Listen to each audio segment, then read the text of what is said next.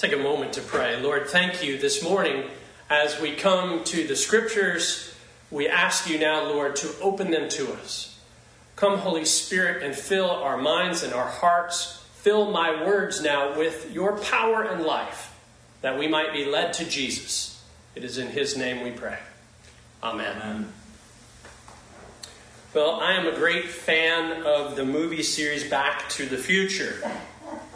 And in the second of those movies, Back to the Future Part 2, the time-traveling duo of Marty McFly and Dr. Emmett Brown, played by Michael Fox and Christopher Lloyd, they return from the future in their time-traveling DeLorean. They've gone ahead to save Marty's son and his family from future disaster, only to discover that their time has been altered. It's been completely transformed. And instead of the town of Hill Valley, the town has become Hell Valley. It's full of chaos and disorder and corruption. And it's happened because Marty's nemesis, Biff Tannen, managed to use his time-traveling DeLorean to smuggle a sports almanac from the future back to his younger self. And Biff has become wildly wealthy. He's called the luckiest man alive because, thanks to the sports almanac, he always wins every time he bets. And the movie unfolds as Marty and the Doc seek to repair the whole space-time continuum and put things back in order. Have you ever wondered what it would be like to have something like Biff Tannen's sports almanac that gives you a peek at the future to know for sure what lies ahead? And let's say you did have a book like this that gives you a peek into your future, and you discover that what is coming for you is remarkable. Not so much that you will have all the wealth and comfort that this life and world can offer, but that assures you that you will have priceless glory throughout eternity. I wonder how that might affect the way you live and the way you deal with your life as it is today in the present, in the midst of trials and sufferings and disappointments and pandemic and social upheaval and massive change. What I want to show you this morning in our gospel lesson in Luke 9, well, it's a little bit like Biff's sports almanac. It gives us a peek into the future to show us Christ's glory and the glory that awaits you and me. Let's set up the context. If you were with us last week, you'll remember that Peter has just identified Jesus as the Christ, the Messiah, the anointed one who will save and deliver his people. And Jesus immediately clarifies what it means for him to be the Messiah, that he will be a suffering servant who will be rejected and killed and then raised. And then he tells his followers that you've got to be willing to die too, to take up your cross and follow me, to live a life of self-denial and commitment to Jesus, even if it costs you your life. As Jesus says those words, you can almost feel the air going out of the room. They would probably rather have had, something like Jesus saying, you all need to get root canals without anesthesia and you're going to pay the full price, than to hear the words that he spoke. Because it just doesn't compute. It doesn't make sense. They're confused. And I'm sure they don't like the prospect of what he's telling them.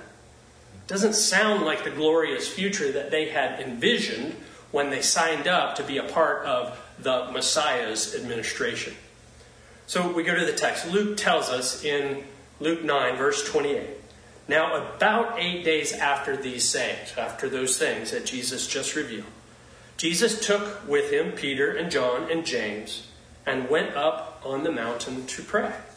Now, church tradition tells us that it was Mount Tabor. And as Jesus prays, an amazing thing happens. Verse 29 says, the appearance of his face was altered, transfigured, changed, and his clothes became dazzling white, as bright as lightning. Jesus' appearance changes. And it's not something that happened to him from the outside in. It's something that comes from the inside and it moves out. It's a metamorphosis so that he is shown. He is revealed. He is unveiled. He appeared as he will look in the future. Now think about it and why this might be important. Having given the disciples this challenging news that what awaits them in Jerusalem and what awaits the disciples down the road, having given them this challenging news, he gives them a peek into the future so that they see his glory. What he will look like after the cross and resurrection and his ascension. And the picture that the scripture paints is very similar to what you see in the book of Acts. In Acts chapter 9, when St. Paul is converted. The text tells us in Acts 9 that it's midday and Paul's on the road toward Damascus. So think 12 noon in the Middle Eastern desert and a light from heaven, brighter than the Middle Eastern noonday desert sun, shines all around him. And Paul asks, "Who are you, Lord?" And the voice says, "I am Jesus. I am Jesus," his glory. So the disciples on the Mount of Transfiguration are getting a peek at Christ's future glory because they're going to need it. Not long from that moment, they would face the cross. They would see the face of Jesus not in glory but brutalized. A crown of thorns thrust upon his head. Marred, beaten, disfigured, scourged. So God in his grace is pointing to what lies beyond the cross. Here's where you're headed. Yes, into pain and suffering, but beyond it, there will be glory. God in his grace is trying to help them. And he's trying to help us too. See, he wants us to see that while there is trial and tribulation in the world, Jesus has overcome the world. There is a cross for Jesus. And there are crosses for the disciples, and we too bear our crosses. But be assured, the kingdom of God will not fail. It won't be defeated. It never will end. And while we serve a suffering Christ, he is also a victorious Lord who is mighty to save all who call upon his name. He doesn't lose, no matter how things look. He will not fail, despite how it might appear. God says to the disciples on the Mount of Transfiguration and to us, before you face difficulties, I want you to see what lies beyond, to encourage them and us, because Christ, whom you love, will be exalted in glory. And this is the vision that we need to sustain us in lifelong discipleship. It's what will hold you in the midst of the difficulties of life. The cross will show you the love and forgiveness of God. But the vision of his glory will sustain you through the difficulties and the trials. And the specter of pandemics and social upheaval and even sickness and death. Be assured, the scripture tells us that one day Christ will be revealed fully in the fullness of his glory. And we will marvel. We will marvel. So there they are. They're getting a peek into the future. They're seeing Jesus' glory. And the text says in verse 30, and behold, two men were talking with him, Moses and Elijah, who appeared in glory, and spoke of his departure, which he was about to accomplish at Jerusalem. The amazement continues. This is like something out of Close Encounters of the Third Kind. Moses and Elijah appear, and it says they are sharing Christ's glory. We're getting a picture of something else that we need to see. And the disciples are witnessing, and then write down for us to see later, that human beings get to share the Lord's glory. Moses and Elijah, they're ordinary people. Yes, they are absolutely men of faith. but they were only men.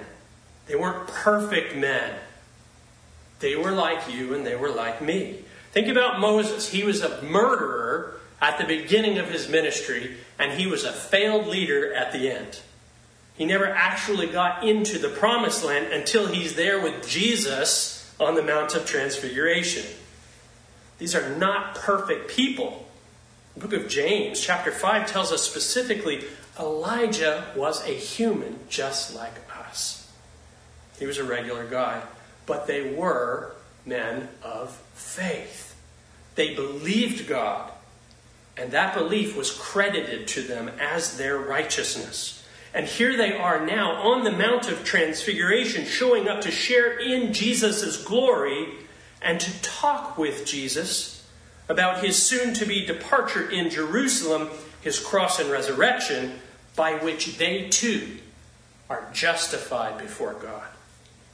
Here they are hundreds of years after their physical deaths, and yet they are alive and sharing in Jesus' glory and seeing that thing, that cross, that resurrection, which amounts to their justification.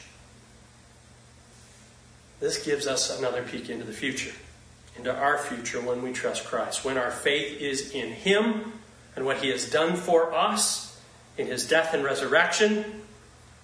We will also share in his glory. And that blows my mind. I never cease to marvel at this reality. Now I want to point out two things that this shows us that I think you can see. First, it shows that your identity, who you are, continues after you physically expire, after you die. That's what we call it. You don't stop being you. Here's Moses and Elijah, and they're still Moses and Elijah. They haven't become angels strumming harps on clouds. They don't cease to exist after their deaths. They're not reincarnated as something or someone else. They don't come back as movie stars or rock stars or the president or a cow or anything else. Their identity is still their identity. They don't stop being them. They are Moses and Elijah, and they're sharing Christ's glory. Now, why does this matter? It matters because when God created you, he created you for eternity. You are created for eternity. You don't cease to exist when you take your last physical breath. The scripture shows that you will live in the next life in continuity with who you are in this life. So that Moses and Elijah are still Moses and Elijah. Sean will still be Sean. I will be me. I will be Chris. And you will continue to be you. And that's why a relationship with God is so crucial. The relationship you have with God in this life will be the relationship you have with God in the next life. So if you live your life in rebellion to God, rejecting his grace, forsaking his offer of forgiveness and the reconciliation that he freely gives in Jesus Christ, you will continue that existence into the next life, apart from grace, continuing in rebellion, lacking the healing of his presence, without peace and love and joy, isolated, estranged from the relationship he created you to have. Your heart will remain forever restless. But if you respond to his grace in this life and receive his forgiveness and enter his love through Jesus Christ, you will live in that restored existence after you die. You, like Moses and Elijah, will share in his glory. That is good news. And secondly, you will be known after death. Now, we don't know how, but the disciples know it's Moses and Elijah there on the mountain. Verse 33, Peter says, "It's good we're here. Let us make 3 tents, one for you, and one for Moses, and one for Elijah." They've never met in person before. Moses and Elijah lived hundreds of years before the disciples were born. They aren't introduced up there on the mountain. Jesus doesn't stop to say, "Hey, let me make some introductions here today." They clearly weren't Facebook friends. The disciples didn't follow these guys on Twitter. And yet they still knew who they were. which is super encouraging. I remember sitting with a woman a few years ago who was dying. And we were discussing heaven. It's an important thing to talk about, especially when you're about to cross over. And she was concerned about her family because she was leaving behind a husband and several children.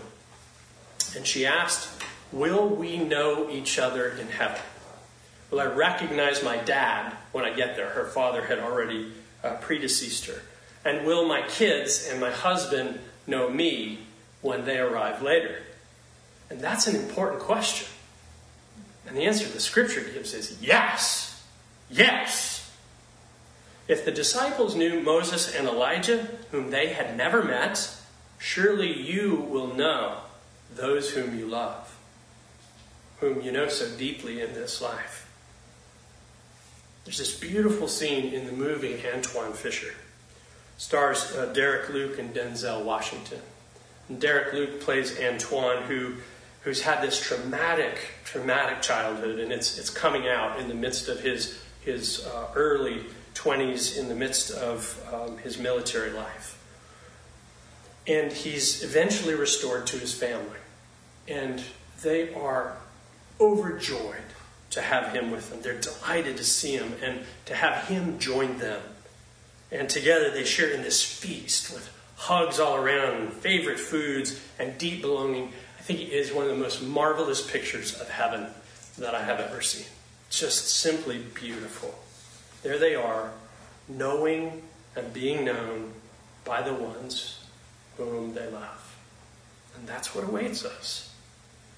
So we get this peek into the future of Christ's future glory that is shared with those who have faith in him, in which your identity continues and you continue to be known.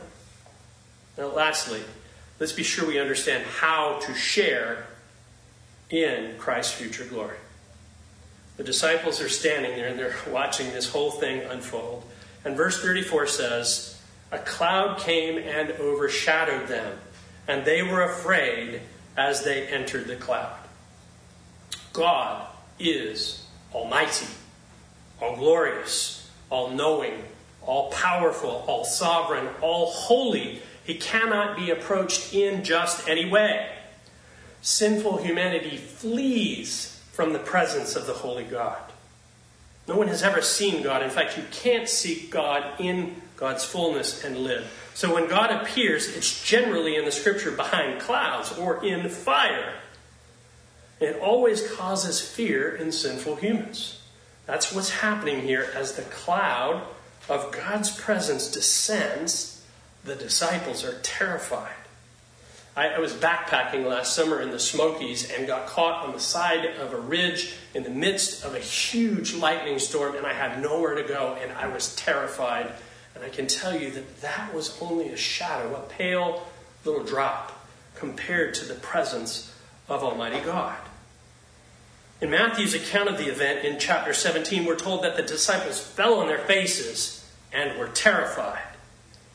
But what happens as this terrifying presence of the all-glorious Creator God manifests? Verse 35 says, and a voice came out of the cloud saying, this is my Son, my chosen one. Listen to him. The terrifyingly unapproachable God speaks and points the disciples and us to the way to have relationship with him, saying, here's my Son Jesus, my chosen one. Listen to him. In other words, do what he says. Trust in him. Follow him. Fall in love with him. Live from his grace. Yield yourself to him. Receive from him. Learn from him. Place your faith in him and in him alone, for he alone is the Son of God, the chosen one. And when you do, you can be assured that one day you will join him in his glory, the glory of the everlasting God. So there you have it. Luke chapter 9, Biff Tannen Sports Almanac. And it's God's gift to you so that you might have assurance, so that you might have a peace, to give you a peek into the future, to show you Christ's glory and the glory that you will share with him, that awaits you, that he shares with you freely when your faith is in him. And it is designed to help us who as yet walk by faith and not fully by sight, to live triumphantly no matter what comes our way. No matter what we face, no matter what cross we may bear, no matter what happens around us or to us, no matter what the world is doing, so that you can hold steady and to stand firm and to rest in him, and so that you might be so captivated with this good news that you would be willing to share it with those around you. This is his will and his call upon our lives who share in his glory. Let's pray. Oh Lord, thank you that you give us a glimpse into the future. And we pray now, even now, Lord, that as our hearts respond in faith, that glory might enter in and make us new. Might make us new, a new life, filled with the presence and power of Christ, the Almighty and all-victorious Savior. In his mighty and powerful and wonderful name, we ask this, Lord, Jesus, whom we love. Amen. Amen.